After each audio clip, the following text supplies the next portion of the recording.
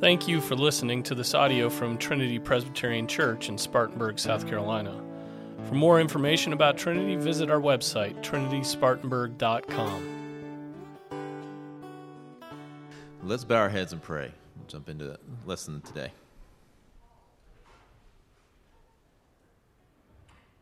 Heavenly Father, we come before you as blood-bought sinners. We remain sinners and yet come into the presence of a holy God. We thank you and praise you for this contradiction that is nonetheless true. And we pray that you bless us for the next little bit as we learn how your Son made it possible. In his name we pray. Amen. As we start out this morning, we're going to be looking at, if you picked up an insert on your way in, you know we're going to be looking at chapter 11 of the Westminster Confession. We've been working through one chapter a week for the past couple of weeks. Well, for the past 11 weeks, to be precise. And today we come to justification. It is time for the salvation that's just been introduced to become personal. That's what we'll be discussing today. Before we turn to that, however, I want to read something completely different.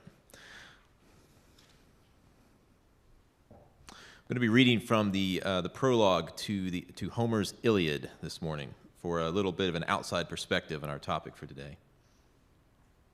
The evil goddess of discord, Eris, was naturally not popular in Olympus, and when the gods gave a banquet, they were apt to leave her out. Resenting this deeply, she determined to make trouble, and she succeeded very well indeed. At an important marriage, that of King Peleus and the sea nymph Thetis, to which she alone of all the divinities was not invited, she threw into the banqueting hall a golden apple marked, "For the fairest." Of course, all the goddesses wanted it, but in the end, the choice was narrowed down to three: Aphrodite, Hera, and Athena. They asked Zeus to judge between them, but very wisely he refused to have anything to do with the matter. He told them to go to Mount Ida, near Troy, where the young Prince Paris, also called Alexander, was keeping his father's sheep. He was an excellent judge of beauty, Zeus told them. Paris, though a royal prince, was doing shepherd's work, because his father Priam, the king of Troy, had been warned that this prince would someday be the ruin of his country, and so had sent him away. Paris' amazement can be imagined when there appeared before him the wondrous forms of the three great goddesses. He was not asked, however, to gaze at the radiant divinities and choose which of them seemed to him the fairest, but only to consider the bribes each offered and chose which seemed the best worth taking. Nevertheless, the choice was not easy. What men care for most was set before him. Hera promised to make him lord of Europe and Asia. Athena, that he would lead the Trojans to victory against the Greeks and lay Greece in ruins. Aphrodite, that the fairest woman in all the world should be his. Paris, a weakling, and something of a coward too, as later events showed, chose the last. He gave Aphrodite the golden apple. That was the judgment of Paris, famed everywhere as the real reason why the Trojan War was fought. We do not live in such a universe as defined here. One of the great benefits of reading the Iliad, whether you picked it up for pleasure or were forced to read it in high school, is that Homer writes an epic poem laying out a very different universe from ours. It is a universe driven by the whims, the vanities, and the caprice of the gods, and their interaction with mankind is full of all these things. The gods and the goddesses manipulate men and women on earth. Men and women on earth manipulate the gods, try to placate them, try to get them off their backs. It is a universe defined by transience and uncertainty, rather than by justice and truth. If we lived in such a universe as what Homer wrote about this morning, we'd not be sitting here quietly, sipping our coffees and learning about justification. Justification would be the least of our concerns. Instead, we'd be railing at the heavens, trying to figure out how we'd get this or that divinity off our backs today. This or that god or goddess who was mad at us for some reason, was plaguing our crops or ruining our businesses or closing our wombs. It would be we'd be up here this morning trying to slaughter the best of our flocks to satisfy the gods. But that is not the God. That is not the God we serve, and that is not the universe we've lived in, which is orderly and just and lawful. He is perfectly just and righteous, the Almighty God that we serve. But that, in turn, creates a new problem for us, as we've seen over the last 10 chapters of the confession that we've been looking at. For while our God is just and true and perfect, we are anything but. So in his presence, we have proven ourselves to be over and over again to be wicked and unfaithful. And that's the background for why, that's the background that we come into chapter 11 of the confession, to learn about justification, what it is, and above all, why we need it.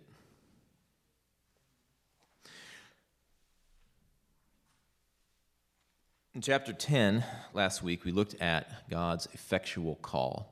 And today we're going to look at what that effectual call is beginning to accomplish in us.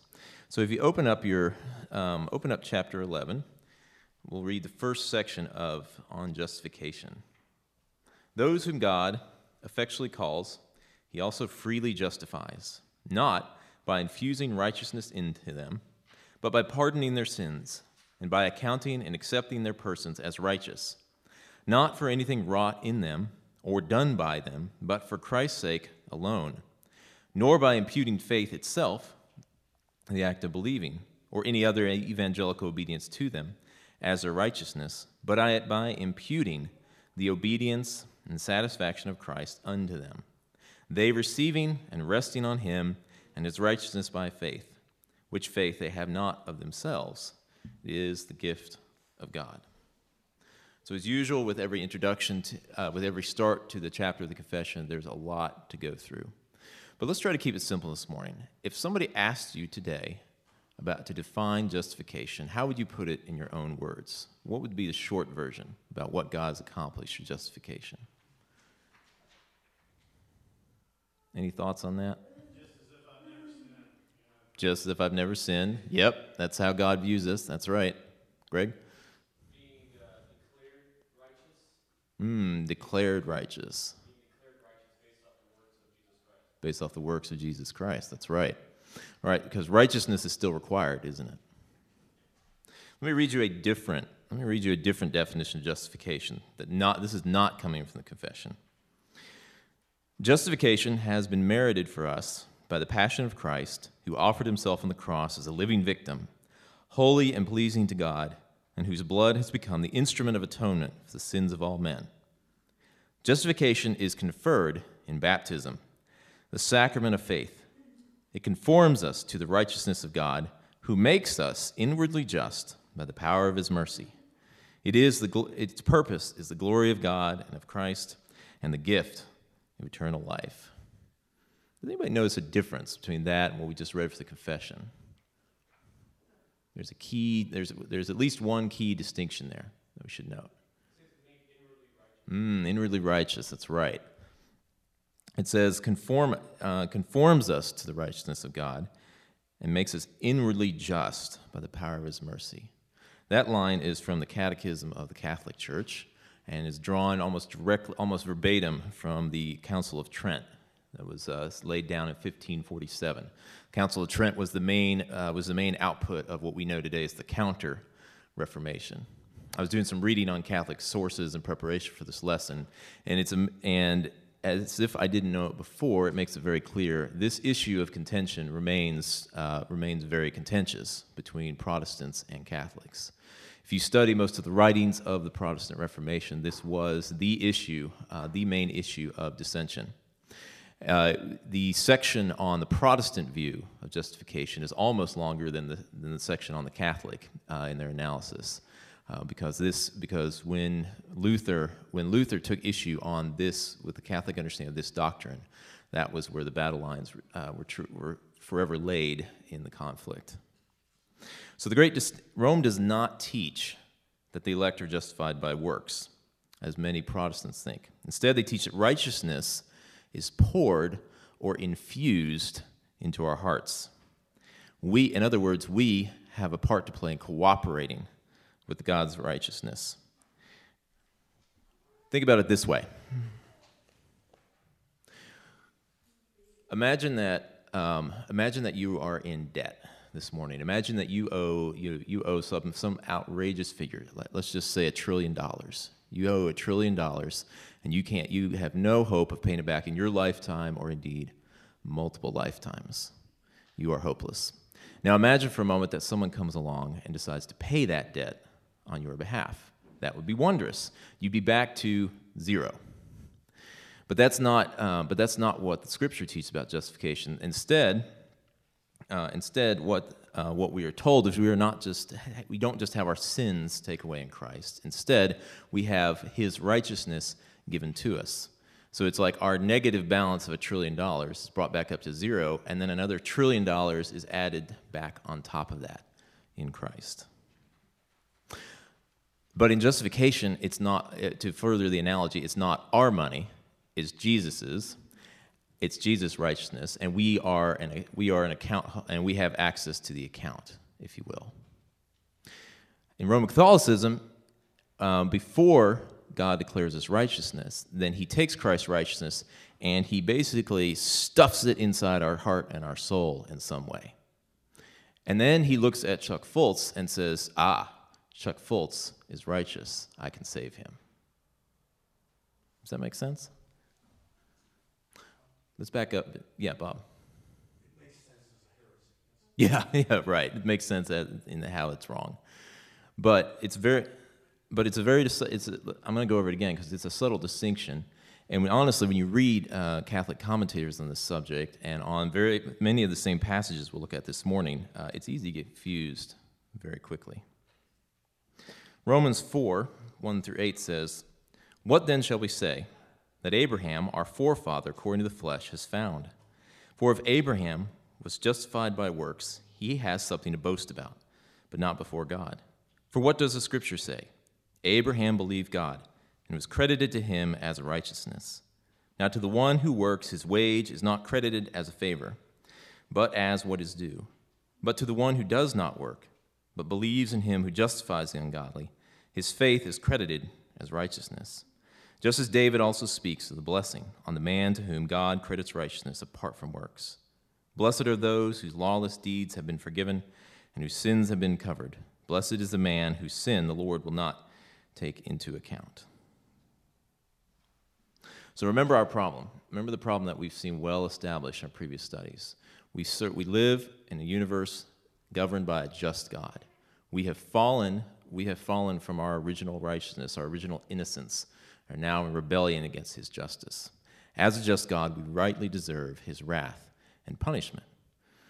But the Lord was not pleased to leave it that way. Of His own free grace, He sent a substitute. He sent His Son to become man and to become the head of a new and perfect covenant in which we participate. So now the question is how does a man dying on a cross affect us? Part of it is mediated through the covenant, but how do we receive it? We receive it through the effectual call. What do we receive? That is what justification is answering. Going back to our earlier controversy, for the Roman Catholic, what we receive is Christ's righteousness. We basically we receive a pile of Jesus' righteousness, and it's infused into our souls. And on the basis now of our righteousness, then God forgives us. Now, does anyone see a problem with that right off? I mean, other than, contradict Scripture and other minor details. Do you see, what is the problem?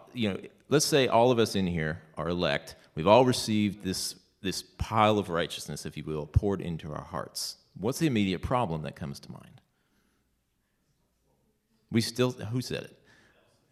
Yeah, Nelson, we still sin, don't we? We probably did this morning. So where is this righteousness in effect? And so the Catholic Church is well aware of this problem. So they say, okay, so in baptism, you are justified. When you were first baptized, you are justified. Your previous sin is taken away. Your heart is now just and perfect before God, except you can still sin. And so now when you sin, if it's serious enough, if it is what they call a mortal sin, then now your justification is lost. Oh, that's awkward. How do you get it back? So you get it back. So thankfully, that's why the church exists, in their view, because they have all these storehouses of grace to restore justification in the heart of Christians. So you'll go to your priest, you'll confess your sins, he'll establish some penance that you have to do. You go and partake of the Mass on Sundays or Saturdays or Fridays or Thursday evenings or whenever your schedule allows. You have 5 additional sacraments and compared to the lowly 2 that Protestants have. In other words, there are methods for getting your justification back. You receive justification baptism, then you immediately lose it. And then you go back to the church and you get it again. And then, of course, you're probably going to lose it. And you go and get it again, and back and forth, this thing goes. It's interesting. It's not that this is ominously similar to what Arminianism teaches about our faith as well. As we sin and repent and have to return, and we are justified and then not justified, and then saved and then we're not saved. Back and forth it goes. Now, that is not the way that God views us truly once he justifies us. Luther wrote, and the Catholics hate what he said to this day. Luther wrote that what did he write about our will? Our will is in bondage. Our will remains free, and yet our will remains free on its own, but it is tied to our natures, our sinful, fallen natures. We are not able not to sin. So he says, there is nothing in us that can reach out and take what God offers. There is nothing in us but wickedness. And so what God does instead is through his covenant, he takes Christ's righteousness and he imputes it to us. He does not infuse it, he instead imputes it. He instead credits it to our account. Hence the financial analogy from earlier and its helpfulness. It is instead a legal declaration. God looks down from heaven at Andrew Dion and Nelson Edwards and Chuck Fultz and everyone in here and sees not our sins, which remain, but instead sees Christ's righteousness that's been applied to us and received by faith alone. And it's from this that the great clarion call of the Reformation arose: justification by faith alone. Now, the Protestants were even more aware of the Catholic criticism than we would, and that's the reason for Section 2, because they immediately have to face the same problem that we just laid at the Catholic's door. So God looks at us, he sees Christ's righteousness, and yet we continue to sin. And so this has led Catholics to critique Protestants for saying that salvation is superficial. Justification is just kind of smeared on the top of the sin in our hearts that remains. And so the writers come in Section 2 of Chapter 11 to address this. They write, faith, thus receiving and resting on Christ and his righteousness, is the alone instrument of justification. Yet it is not alone in the person justified, but is ever accompanied with all other saving graces, and is no dead faith, but worketh by love. And here we have that problem we've seen since the start of the confession. The divines, the writers of the confession, have a very hard time staying on topic, because as soon as you talk about one attribute of God or one aspect of his salvation, then immediately all the others rush into their mind. And here's just the same. They're looking ahead to the future chapters on sanctification, chapter 13, and good works in chapter 16. And they're giving a little teaser for what they're going to discuss in more detail. But they're doing it to answer that objection. But what about our sin that remains? What happens to that? We need Christ's perfect righteousness to be justified, and we receive it through faith. We receive it simply by believing the promise that God has made, that all those who come to him shall be saved. And it is enough for us to simply come and believe him, because the only way we can do that, we don't even have the will. Our will is not even capable of that simple work. Even that faith is given to us as a gift.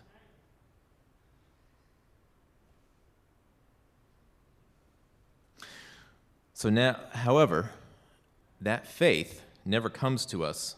That faith never comes to us all by itself, as it were. That faith is not just professed; it is possessed. It is a faith in our hearts that changes everything about us. Many things change in an instant. Many things require a lifetime, and yet that faith is efficacious. James, writing in James chapter 2, comes back to Abraham, just as Paul did, writing in Romans, as we read from Romans 4. James writes, "Was not Abraham our father justified by works when he offered up Isaac his son on the altar? You see that faith was working with his works, and as a result of the works, faith was perfected, and the scripture was fulfilled, which says, "And Abraham believed God, and it was reckoned to him as righteousness, and he was called the friend of God." You see that a man is justified by works and not by faith alone. In the same way, was not Rahab the harlot also justified by works when she received the messengers and sent them out by another way? For just as the body without the spirit is dead, so also faith without works is dead. This passage and the one in Romans and others like it have created our own controversy within the Christian church, within Protestantism in particular. Luther, in particular, wrestled with this over and over again. Because you remember, when he discussed Christ's righteousness imputed to us by faith alone, he said this is an alien righteousness with his word. This is something completely outside of us that we nonetheless benefit from and receive through faith.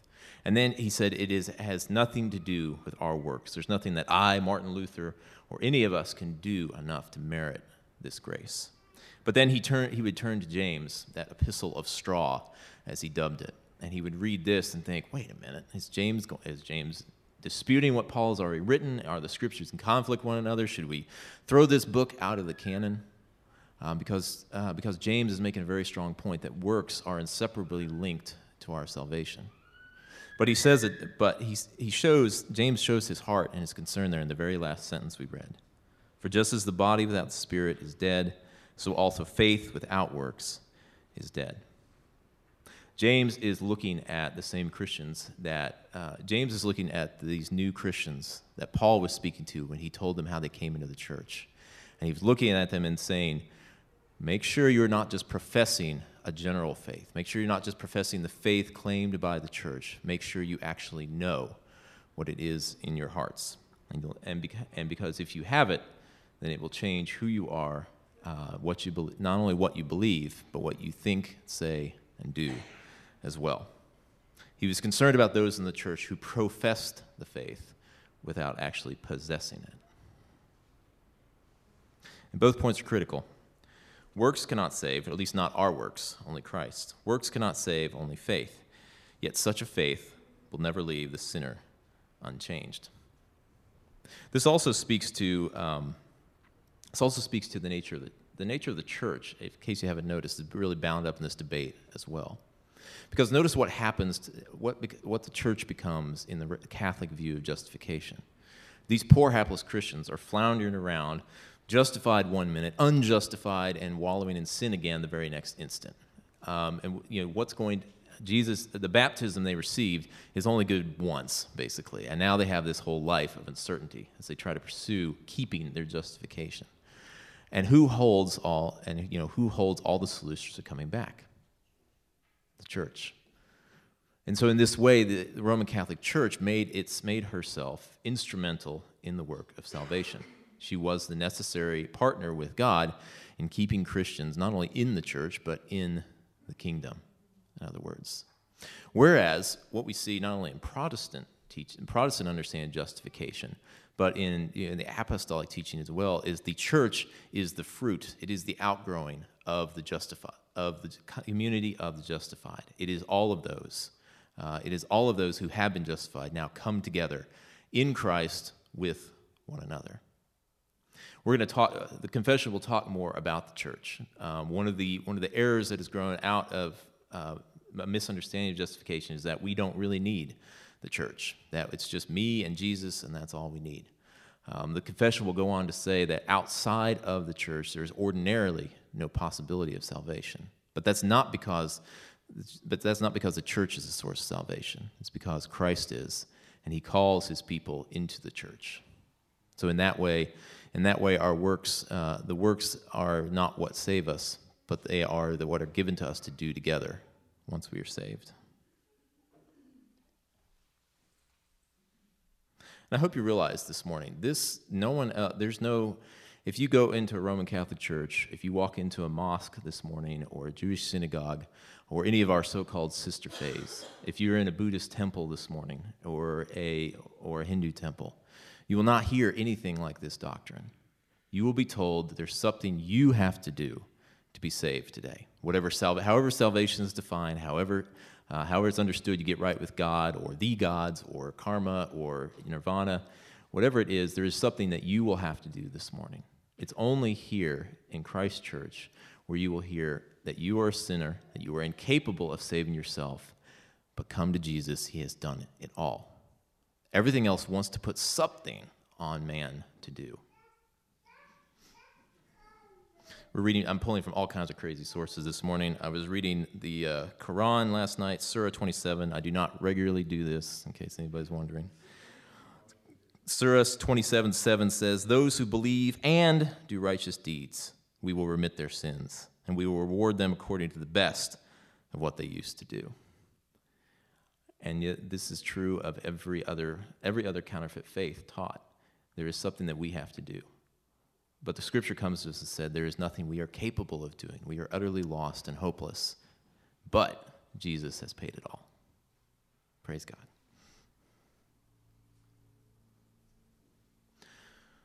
As we turn to section 3 of this chapter, remember where we started today.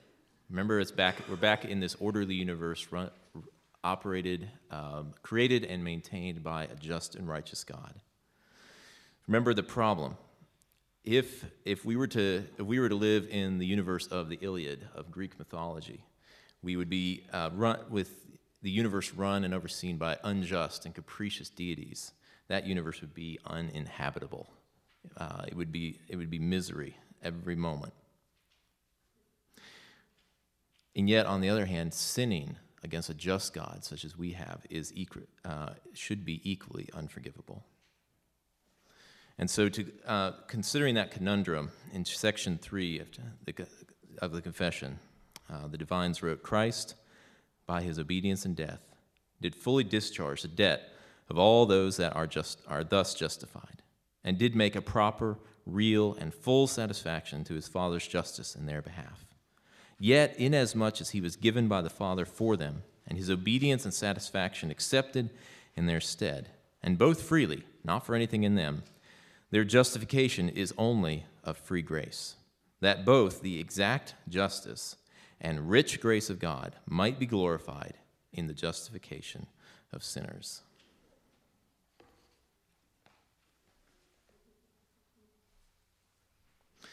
In 1 Corinthians, Paul writes, "Therefore we are ambassadors for Christ, as though God were making an appeal through us. We beg you on behalf of Christ, be reconciled to God. He made him who knew no sin to be sin on our behalf, so that we might become the righteousness of God in him." If you've never noticed those little words in italics in your New American Standard Bibles or other translations, you should know that those words in italics are words that are not in the original Greek and Hebrew of the Scriptures. They are words added by the translators to help clarify the meaning a little further. They're clarifying words that bring help. And sometimes they're very helpful, and sometimes I feel they kind of soften the impact of these words. If you read 1 Corinthians 5:20, where it says, "He made him who knew no sin," it literally is, "He made him who knew no sin, sin on our behalf." Christ not only took on our sins, he became sin. That's how completely he took on all the consequences of what he had earned. And in that way, two things were accomplished. Our problem was solved because the penalty for our sins, not just the ones we've sinned up to this point this morning, but every sin we will ever commit, was taken and paid for by Christ on the cross. And so now it is possible for us, unjust sinners in a just God's universe, to be reconciled to him. And at the same time, God's problem, if I may use it for lack of a better term, God's problem is also solved because he has not lowered himself one iota, his justice one bit. Jesus has been humbled, but his righteousness is perfect, and God's justice was completely satisfied with what Christ did on the cross. And in this way, he is both the just and the justifier of those that believe in him. My favorite passage on this is from Psalm 85.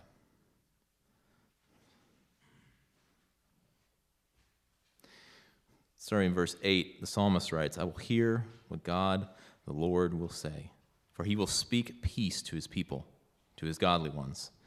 But let them not turn back to folly. Surely his salvation is near to those who fear him, that glory may dwell in our land. Loving kindness and truth have met together. Righteousness and peace have kissed each other. God's righteousness is fully satisfied and on display for all the world to see, and we enjoy it in peace. Rather than bearing his righteous judgment, we get to enjoy his peace this morning.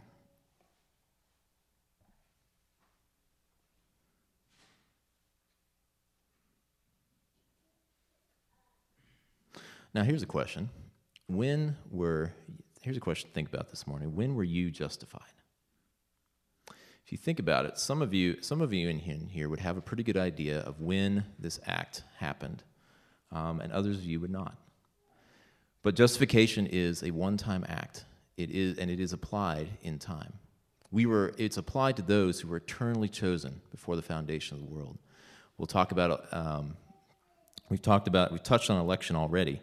Predestination is the foundation of salvation, but it is not complete salvation on its own. God's justice must be satisfied, and that satisfaction must be applied to each individual sinner in time and in space. So think about it. For myself, I can remember laying in my bed awake late one night back in 1997, if memory serves. And that was the night I had been struggling with assurance and what it meant to be a Christian for months up to that point. Not proud to admit it. I'd actually, at a few youth conferences and events, I'd actually gone forward to an altar call. It's not a very Presbyterian thing to do, but I was struggling in my own heart, and the emotional pressure of that hit me very deeply, and I went forward. And I kept doing it over and over and over again. And so I remember that night in tears, just calling out to God and saying, Lord, I cannot save myself. I have no hope but what Jesus gives to me. And I can't tell you that all of my struggles with assurance ended that night. I can't tell you that I certainly can't tell you I never sinned again after that moment. But I can tell you that my walk with the Lord changed from that moment on. His word was opened up before my mind. I began to understand what I'd simply just been reading before that point, and my walk with him began to grow closer and closer and closer. Now, was I justified in that moment? I don't know. That's of the Lord. Or was that me responding? That was certainly me responding to his justification. So that's as close as in my mind I know when that happens. God knows. God's the only one who truly knows. And the rest of us simply can see the effects of it after it's happened. Yes, Bob? I just want to take your story to make a point that it seems like if that was the moment you were justified, Mm-hmm. you were justified by surrender. Mm-hmm. You had to admit, I would agree. so surrender is a key here for justification. Surrender is a key, but it wasn't my surrender that saved me. I surrendered because God already had. That's why that faith had to be given to me as it is to everyone else in here. Yeah, but surrender is a good word. Yeah, exactly. That's what the effectual call is all about.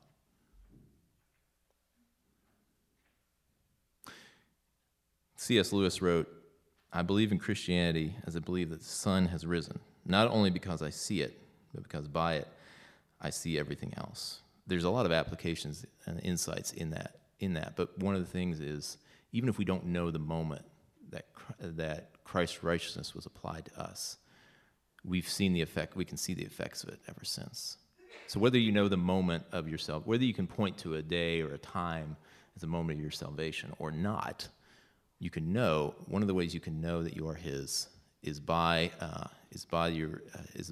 what you've done and how you've walked with Him since that time. That's brought you here this morning.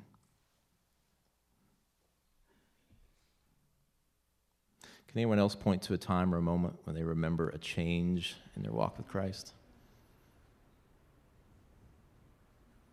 Isn't there a lot of debate on this topic? Some people say the hyper-Calvinists, they go one route,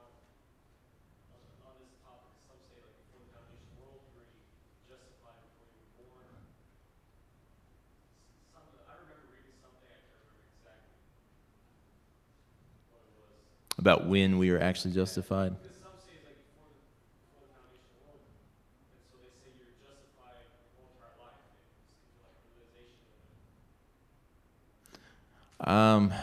Yeah, there is debate, but I think the thing is that Christ, I think we see in Christ's work, it wasn't enough for God simply to promise that Christ would come. It was not enough for the work was not complete when He chose those who would be saved. Christ still had to come and die in a specific moment in history. Now that was efficacious through all of history, even for those who had preceded that.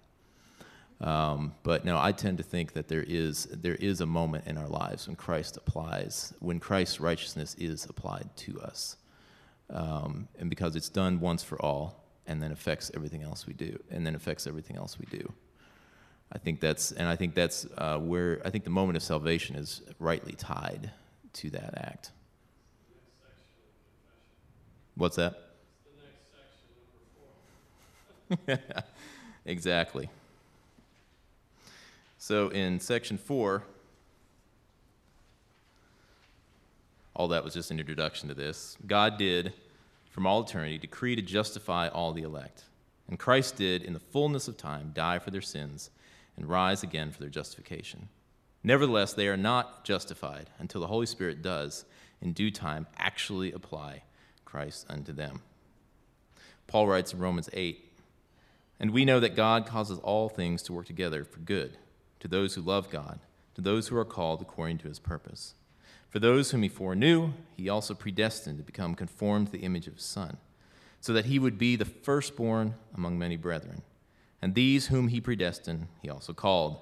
And these whom He called, He also justified. And these whom He justified, He also glorified."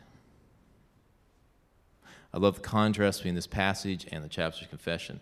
As tight and concise as the confession has been, here the Holy Spirit writes it even more briefly. Those whom He predestined, He also called, and these whom He called, He also justified.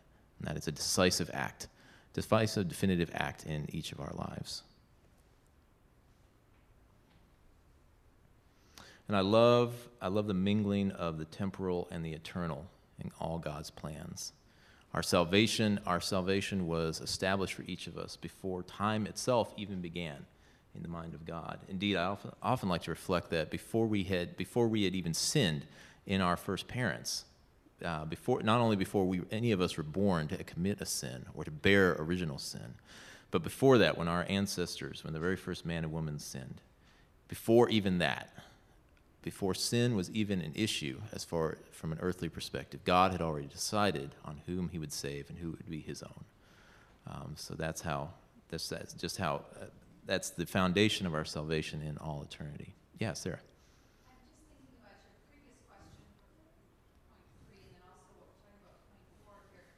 And from my own personal experience, I grew up in a Reformed family, a Reformed church, and I was raised by Christian parents, was taught the Bible from the beginning. Mm-hmm. And they had a very strong sense of covenantal theology of God's promises to his children, and also this idea that you're called from before the beginning of time, all of which was true, but I'm not sure that the way my parents applied it was necessarily helpful to us as children, because we then didn't feel the burning need to pursue our own individual faith. Yeah. And I wonder sometimes if I go the opposite direction with my own children, I prefer, I may be wrong here, but I think we try to raise them more like Arminians. You need to pursue the Lord. You need to make your faith.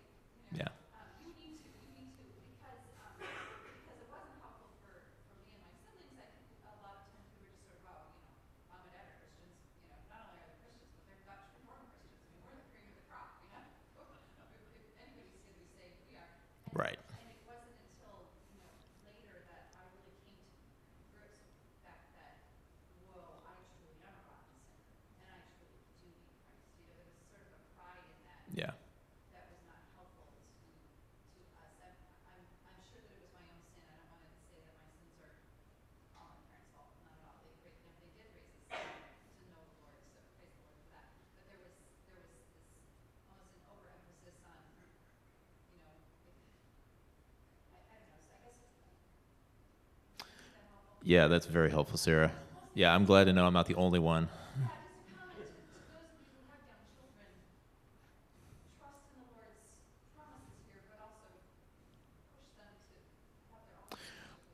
I think we err when we overemphasize the certainty of God's salvation to our children without first teaching them the need. They have to know they need Christ, but that's the first thing they have to know. Yeah, April. Yeah. Right. Right.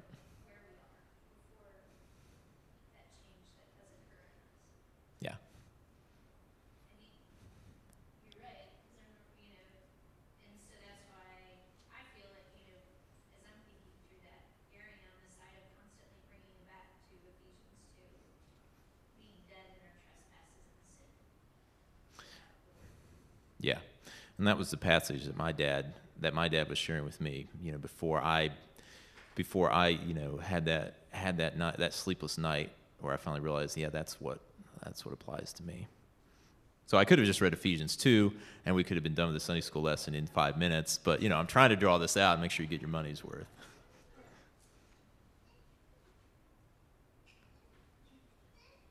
Ephesians 2 writes, "And you were dead in your trespasses and sins, in which you formerly walked according to the course of this world, according to the prince of the power of the air, of the spirit that is now working in the sons of disobedience. Among them we too all formerly lived in the lust of our flesh, indulging the desires of the flesh and of the mind, were by nature children of wrath, even as the rest. But God, being rich in mercy, because of his great love with which he loved us, even when we were dead in our transgressions, made us alive together with Christ. By grace you have been saved, and raised us up with him and seated us with him in the heavenly places in Christ Jesus. So in the ages to come he might show the surpassing riches of his grace and kindness toward us in Christ Jesus. For by grace you have been saved through faith, and that not of yourselves. It is the gift of God, not as a result of works, so that no one may boast. For we are his workmanship, created in Christ Jesus for good works, which God prepared beforehand so that we would walk in them." And that's pretty much a summary of everything we've discussed. And going back to Sarah's point, note the order. Sin, we have to understand sin first, and then both the need and the glory of salvation becomes clear. All right, we are very short on time. Let me go through this very quickly. Section 5.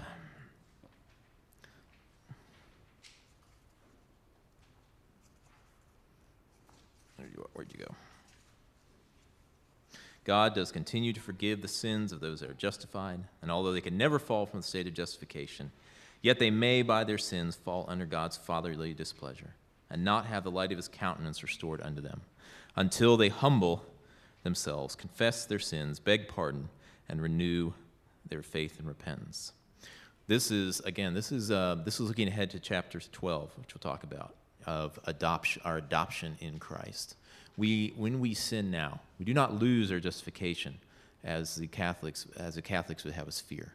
Christ still looks at us, or God still looks at us and sees Christ's righteousness, and yet we still sin. What happens then?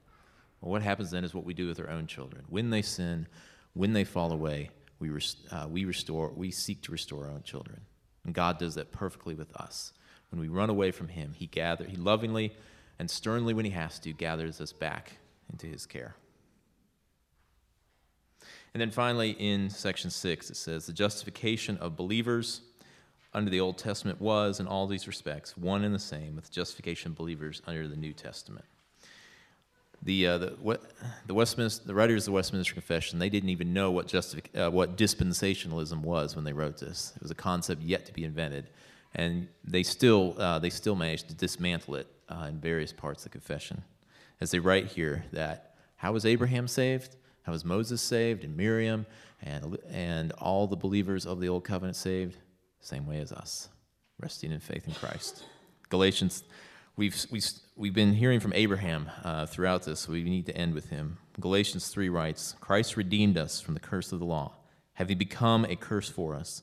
For it is written, 'Cursed is everyone who hangs on a tree,' in order that in Christ Jesus the blessing of Abraham might come to the Gentiles, so that we would receive the promise of the Spirit through faith." Amen. Amen. Let's pray and prepare for worship. Lord God, thank you for this day. Thank you for the justification perfectly bought by Christ. But we thank you that salvation did not end there.